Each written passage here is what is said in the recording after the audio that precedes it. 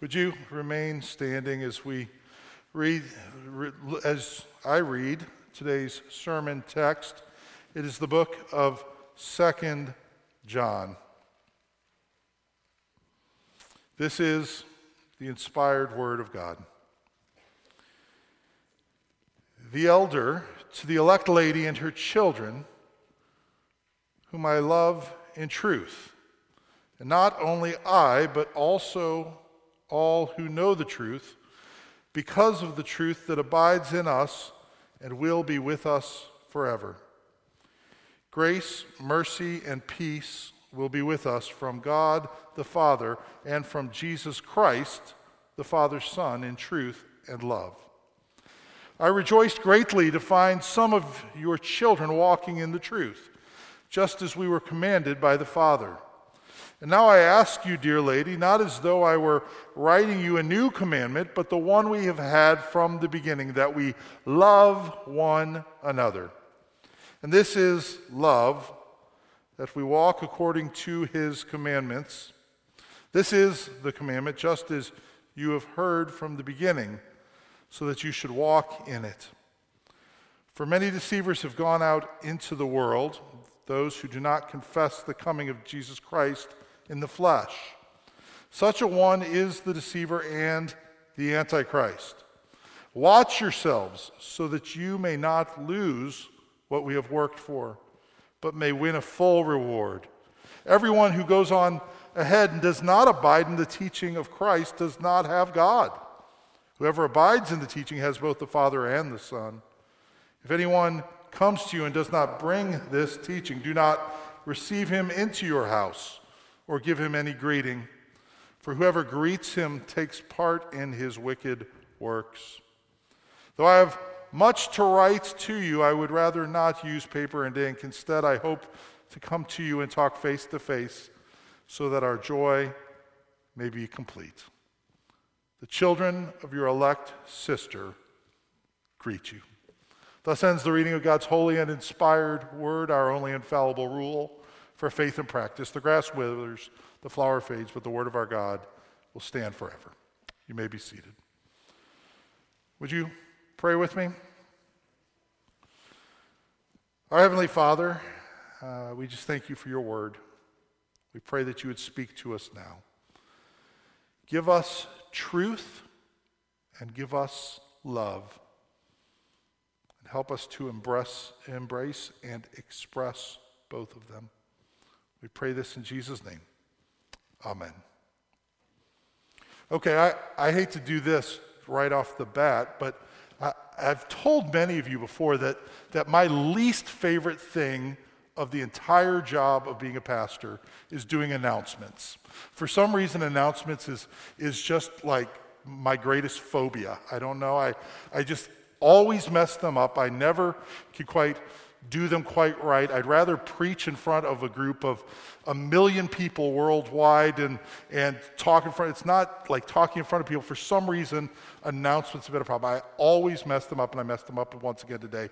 And then I don't know in the middle of the service what to do, because I don't want to draw attention away from things. But I do need to make this announcement as well that I forgot to make. Dana Stoddard's mother passed away this past week, so please be praying for her as well. I just realized after the fact that I had forgotten to say that, and so I just wanted to express our love and support for Dana. That wasn't intentionally. It was just I'm really, really, really bad at announcements. And so that said, I want to draw our attention back to the scriptures today. Here in 2 John, we just had Easter last week. You'll recall the week before that, we finished 1 John as a passage that we'd preached through, the book of 1 John. And the question then becomes, at the end of any book, like, where are we going to go next? And it occurred to me that, when we get done with 1 John, like when we get done with any book, I feel really good. I'm like, wow, we completed that book. It's great to have preached through a book and completed it. It's just kind of a feeling of accomplishment. And it occurred to me that, boy, with 2 John and 3 John sitting right there, those are short enough that I could actually preach through both of those books in 2 weeks. So we could finish 2 more books in the next 2 weeks. And so I decided that's a great idea. Let's do that. 2 John is the second shortest book of the Bible. It's only book that is shorter than it is 3 John.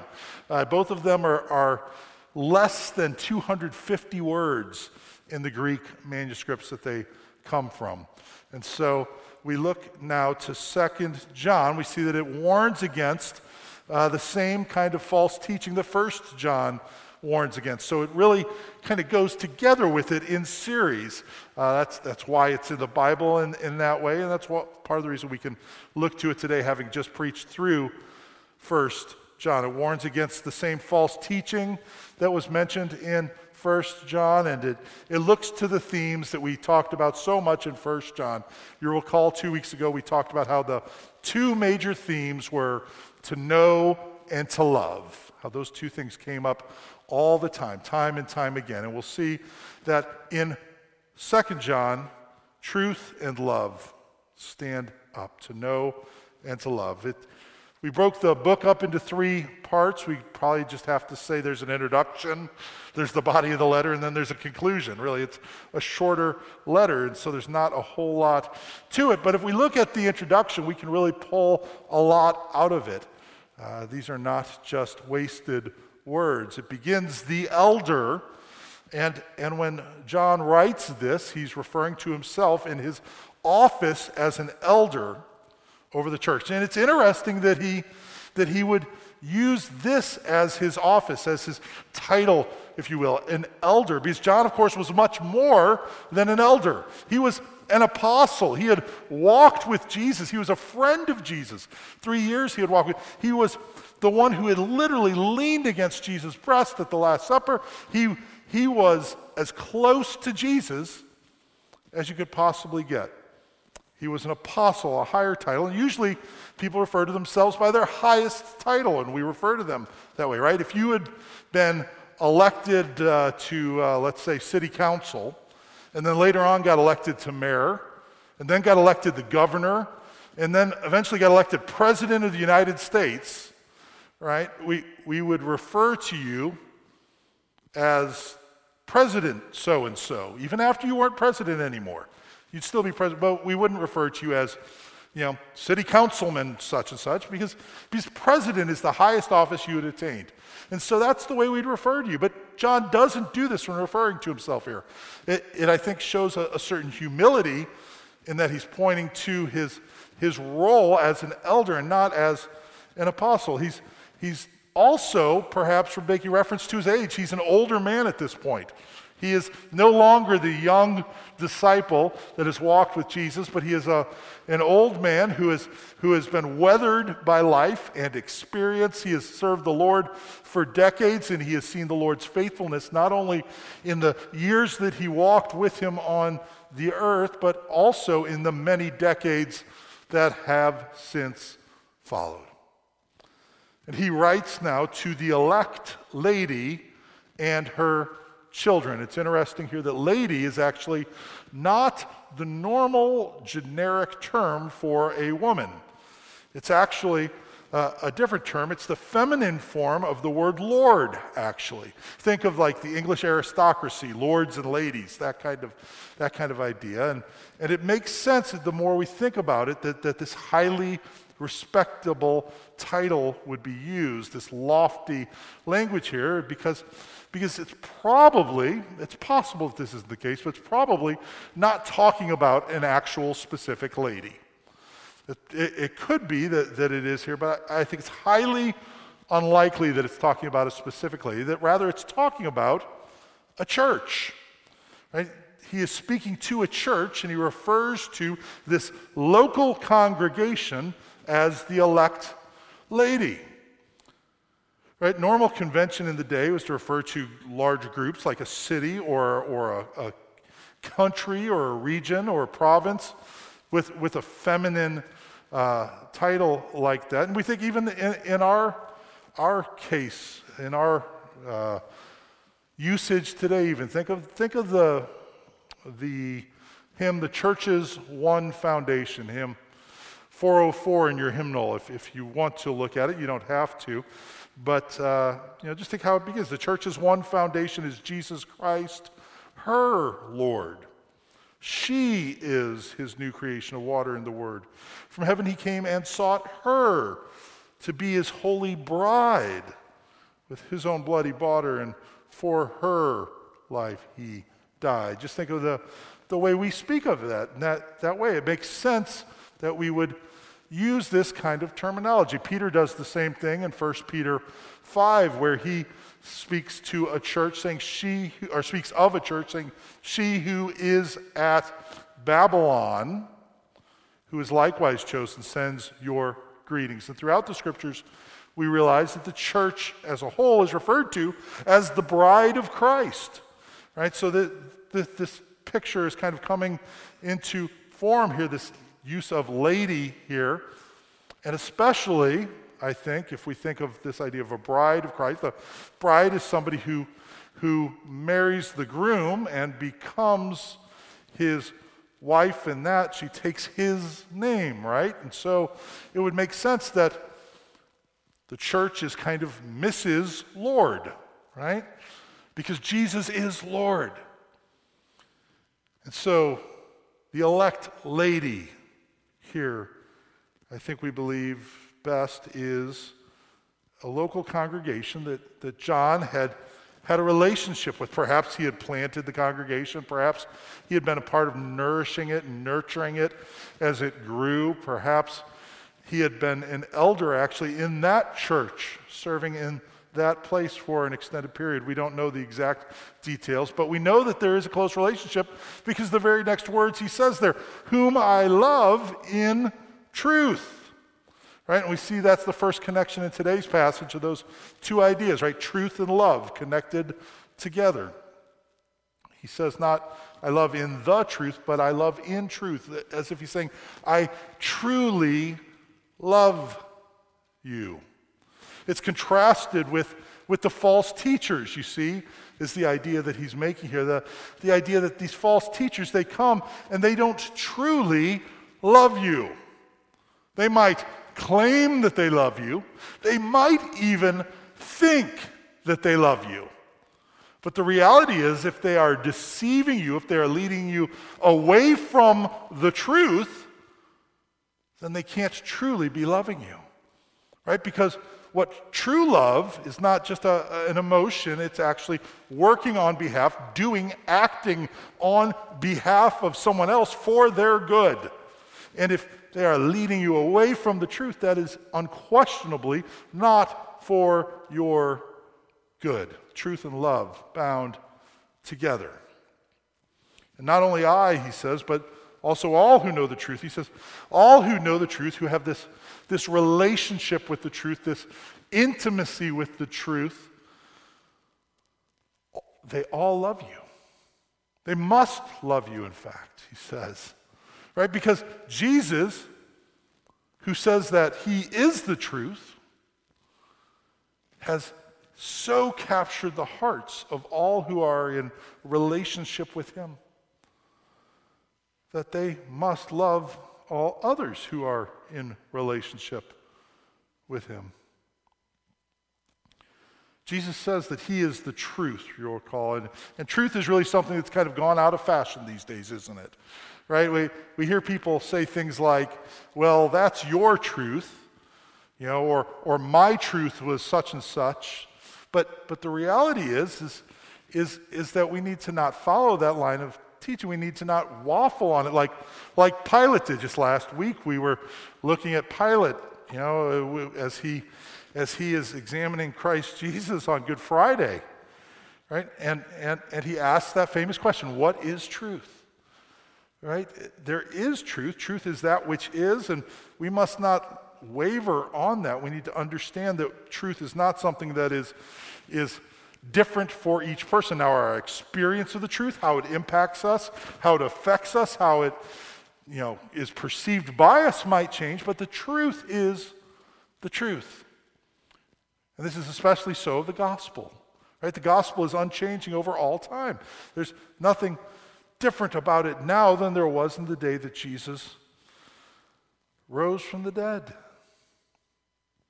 Right? And so we need to understand that faith that Jude says we contend for, that faith which was once and for all delivered to the saints. Or as John puts it in verse 2, because the truth that abides in us and will be with us forever. Right? This truth is what binds us together. It is forever in us. It is the truth out of which love arises. You see, other groups, other than the church, can be united by all kinds of things, right? You can have a club that likes to gather together and play ultimate frisbee, right? And you're going to be around the frisbee, or it could even be something like we want to gather together and do good deeds. We want to clean up the neighborhood. We want to have a soup kitchen. We want to do all kinds of things like that. And those are wonderful things. There's nothing wrong with that. Those are good. But doing those things does not make you the church. That the church must have at its center the truth of the gospel, which plays itself out in love. And so we're united around Christ, who is truth and love. John Stott put it this way. He says, we love each other not because we are temperamentally compatible or because we are naturally drawn to one another, but because of the truth which we share. See what he's saying there is it's not that we're all here together because we're all just like each other, or we like all the same things, or we would naturally get along with each other even otherwise. Rather, we are all together here because of Jesus and the centrality of Jesus in our lives. He goes on to say, so long as the truth endures in us and with us, so long shall our reciprocal love endure. If this is so, and Christian love is founded upon Christian truth, we shall never increase the love that exists between us by diminishing the truth we hold in common. In the contemporary movement towards church unity, we must beware of compromising the very truth on which alone true love and unity depends. Does this mean we have to agree on everything? Absolutely not. There's certainly room for differences of views on things like baptism and who exactly should be baptized. Our Baptist brothers and sisters would differ from us, but we have a bond of love with them centered on Christ. You might have a different understanding of ecclesiological government, right? That the church should be governed in different ways, and that's all right. But what must be agreed upon is the gospel. That we are sinners, that Christ died for our sins, and that reconciliation with God, being made right with God, having forgiveness from God, can only occur through faith in Christ Jesus, that there is no other way by which we might be saved. There is only Jesus if we are to be reconciled to God. And so he says here in verse 3, grace, mercy, and peace will be with us. Grace, which is exhibited toward the guilty and the condemned. Mercy, which is given toward the helpless and the needy. Peace, which goes toward those who are at enmity or at conflict with God, with each other, even with themselves. And you'll notice it's not a prayer, it's not a request that he is making. He's not saying, may grace, mercy, and peace be with us all. No, he says it will be with us all. How can he say this? How can he have such confidence? It's because he has experienced it. And he knows it. He walked with Jesus and he saw the trustworthiness of Jesus. And Jesus has promised this to us. Grace, mercy, and peace will be with us as we trust in him.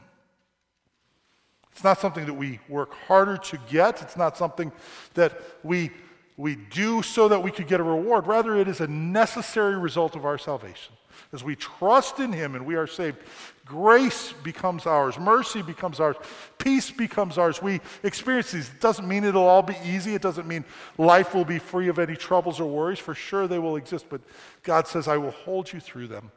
I will carry you through them, and you will know my grace and my mercy and my peace. You will experience those, but also a change will occur in us so that we will be more gracious toward others. We will be more merciful to others. We will be more peaceful toward others, seeking to reconcile with them and be right with them as this flows from the Father to us and from Jesus Christ, the Father's Son, in truth and love.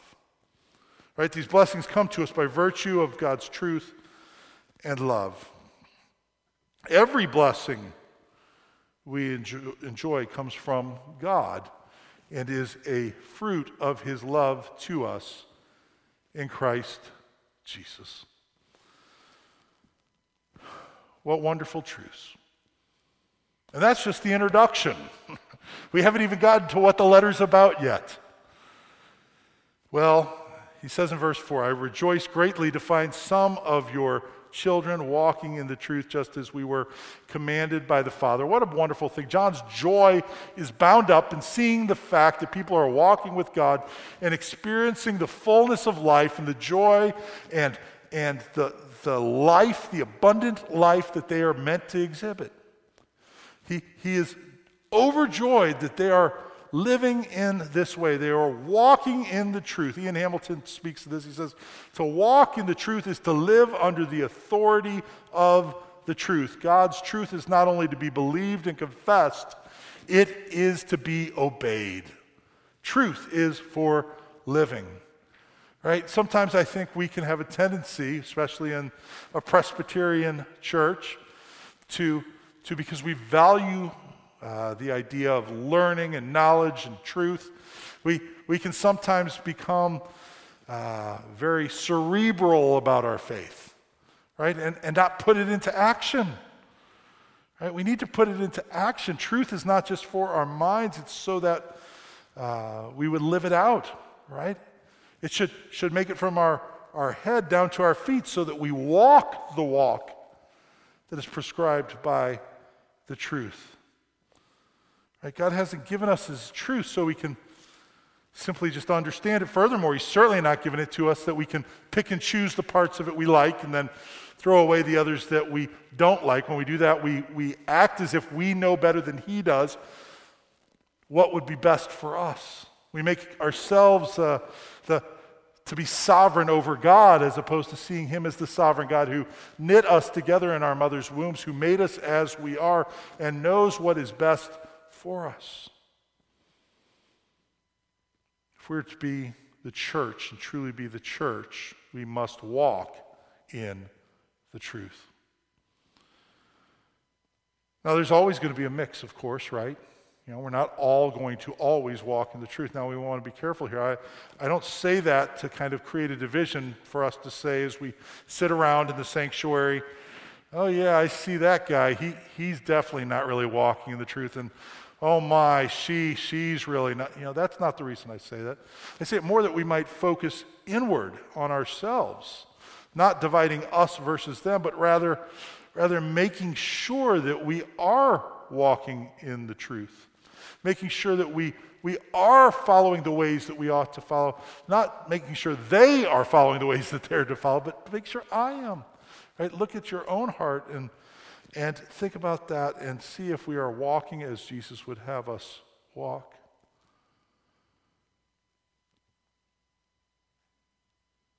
And now I ask you, dear lady, he writes in verse 5, not as though I were writing a new commandment, but the one we've had from the beginning, that we love one another. That's really what it comes down to in the end, right? As we walk with the Lord and we relate to one another, we are to love one another. Sometimes we don't do a very good job of that. Sometimes we fail. Sometimes I fail. I often fail at loving well. When we fail, we should we should be glad that it is brought to our attention, whether it be the Holy Spirit bringing it to our attention or our brother and sister in Christ bringing it to our attention. As painful as it may be, we should be glad because it gives us the opportunity to repent of our failings and to go forward loving one another better. And this is love, verse 6, that we walk according to his commandments. This is the commandment just as you have heard from the beginning, so that you should walk in it. Right? Jesus said, if you love me, you will keep my commandments. It's not just knowing things. It's not just being spiritual, right? We remember when we went through 1 Corinthians 13 and talked about at the very beginning of it, how if you can do all things and know all things and believe all things and do miracles and prophesy and do all these things, but don't have love, it's all worth nothing, right? We must be grounded in love. For many deceivers, verse 7, have gone out into the world, those who do not confess the coming of Jesus Christ in the flesh.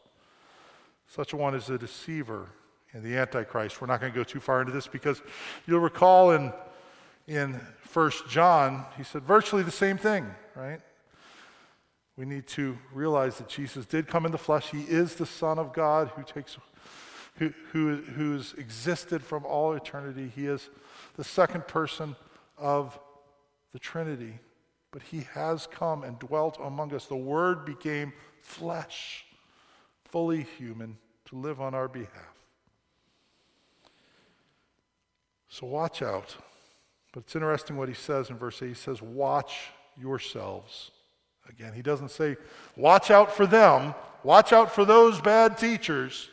Although that's certainly implied, right? That's certainly the idea. But he specifically says, watch yourselves.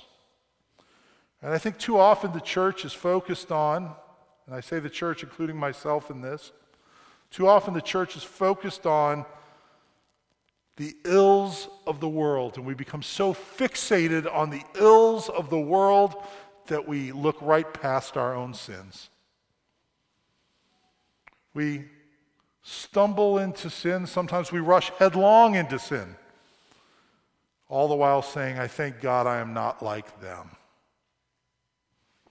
We see it all the time in all kinds of places, right? We see it in, I'm a sports fan, so, if a guy on my team, does something terrible, well, he had his reasons, whereas the rival's team, well, he's just a horrible human being, obviously. Right? And that's kind of a funny one. It gets a little more serious when we look at it in politics, right? Because the guy in my party, did this stuff, but he had his reasons, as opposed to the other party who did the same thing. They're horrible and evil. Regardless of where we see it, it shouldn't be seen in the church. If we don't decry the sin of people on our side, and especially our own sin, with the same amount of strength and passion as we decry that of those on the other side, then the curtain's really been pulled back on the truth, hasn't it? It's not the sin that we hate, it's the people. And if you're constantly hearing a pastor calling other people to repent of their sins, but never hearing him call you to repent of yours, right?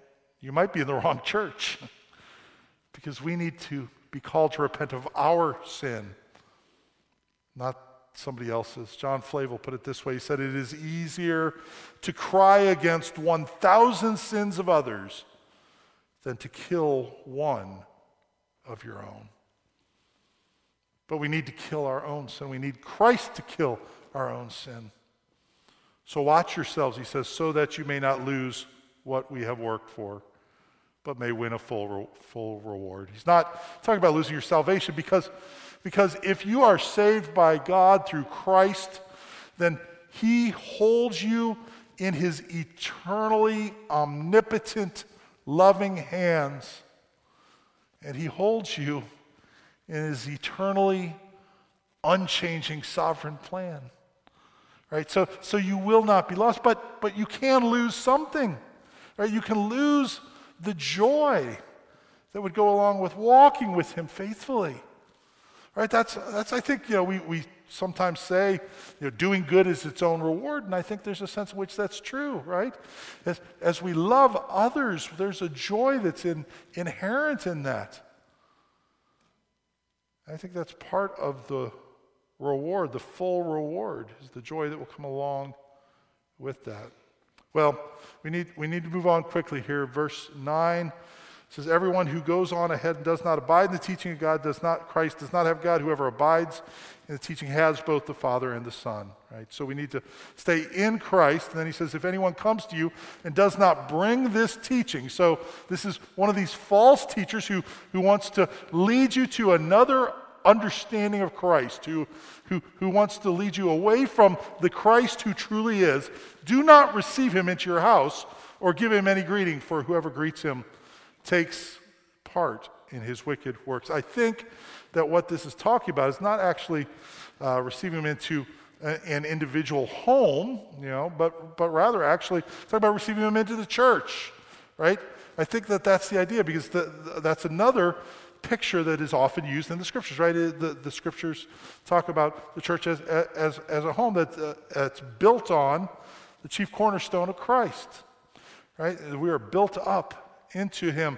And so don't receive those who want to teach a different Christ, who want to teach a different gospel, right? You can't just say, this comes back to the idea that we talked at the truth. You can't just say, well, we'll all just kind of get along and be the church here. That doesn't mean that they can't come here, they can't hear the word of God preached, they can't sing the hymns with us, but there is a sense in which membership is reserved for those who will fully give their lives to Christ Jesus, who lived and died and rose again, who eternally existed with the Father, and who reigns on high. Now this must be the Christ we worship. Well, in closing, he says, though I have much to write to you, I would rather not use paper and ink. Instead, I hope to come to you and talk face to face so that our joy may be complete. And the children of your elect sister greet you. These point to the corporate nature of the church. Right? That phrase, the children of your elect sister, like the elect lady and her children in verse 1, pointing to this idea that the church has not just a vertical dimension of God making us his children, but of us being bound together as family as well. It's good to realize that we're not just individuals. Right? We're not just a bunch of individuals doing the same thing in the same place. We are united together as a body with Christ as the head. When Jesus instituted the Lord's Supper, it's telling that he didn't just say, we're going to have a meal that's an important meal. Now everybody go home and eat it on your own. Right? It was a communal meal to be partaken of together. And in the early church, they often did so in the context of what was called a love feast, where it was an expression of their common love for one another. That common love that Jesus said would be first and foremost among all the traits of how the church would be identified. The way they loved one another. They were to love one another. We are to love one another the way Jesus has loved.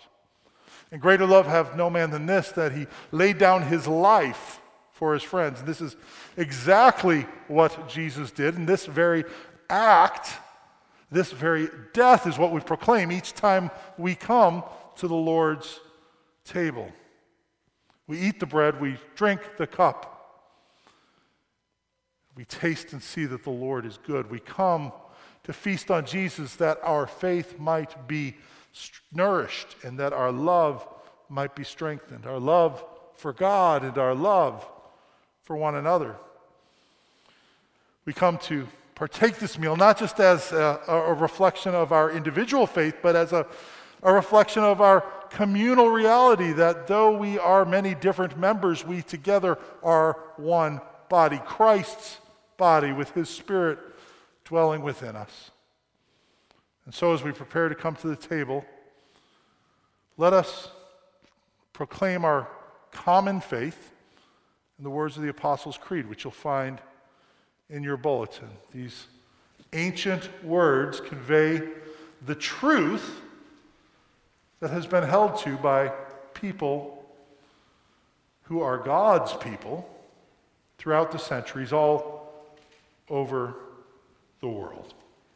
Let us proclaim them together. My brothers and sisters in Christ, what do you believe? I believe in God, the Father Almighty, maker of heaven and earth. I believe in Jesus Christ, his only begotten Son, our Lord, who was conceived by the Holy Spirit, born of the Virgin Mary, suffered under Pontius Pilate, was crucified, dead, and buried. He descended into hell. The third day he rose again from the dead. He ascended into heaven and sits at the right hand of God the Father Almighty. From there he shall come to judge the living and the dead.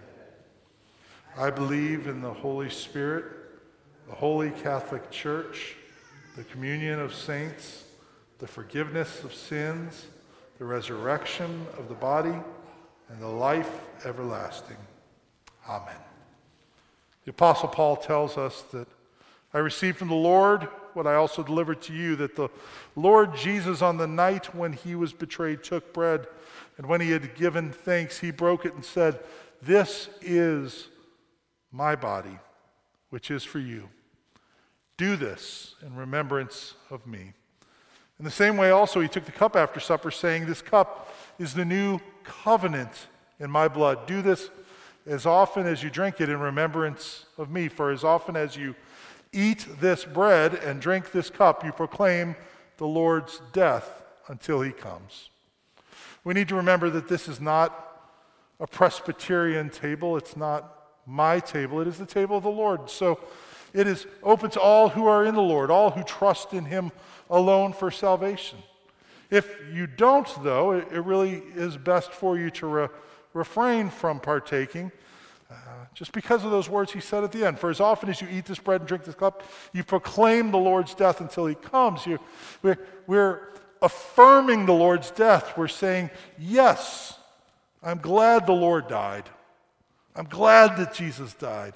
We as believers can say that because we, in a sense, though sorrowed and mournful and grieving that it had to occur, we're glad that he died because he died for us. He died to bear the weight of our penalty. He paid for our sins on Calvary's cross, and so we are glad. But if you don't trust in him, then you're merely shaking your fist at God. And so I would urge you to refrain from partaking if you are not one who trusts in him. Before we do partake of the Lord's Supper, though, would you pray with me? Lord, we thank you that you have given us this sacrament, this sign and seal of the covenant of grace, that we might, through faith, partake of you, that we might have our faith nourished and our love strengthened. We pray that indeed you would bless us now. Help us to taste and see that the Lord is good. Amen. The Lord who is with us always is indeed with us in a very special way as we partake of this meal. And to all who would trust in him for salvation, he says, "Take, eat, this is my body."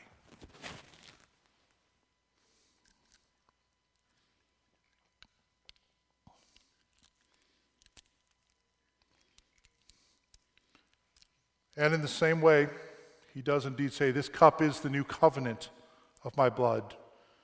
Do it as often as you drink it in remembrance of me."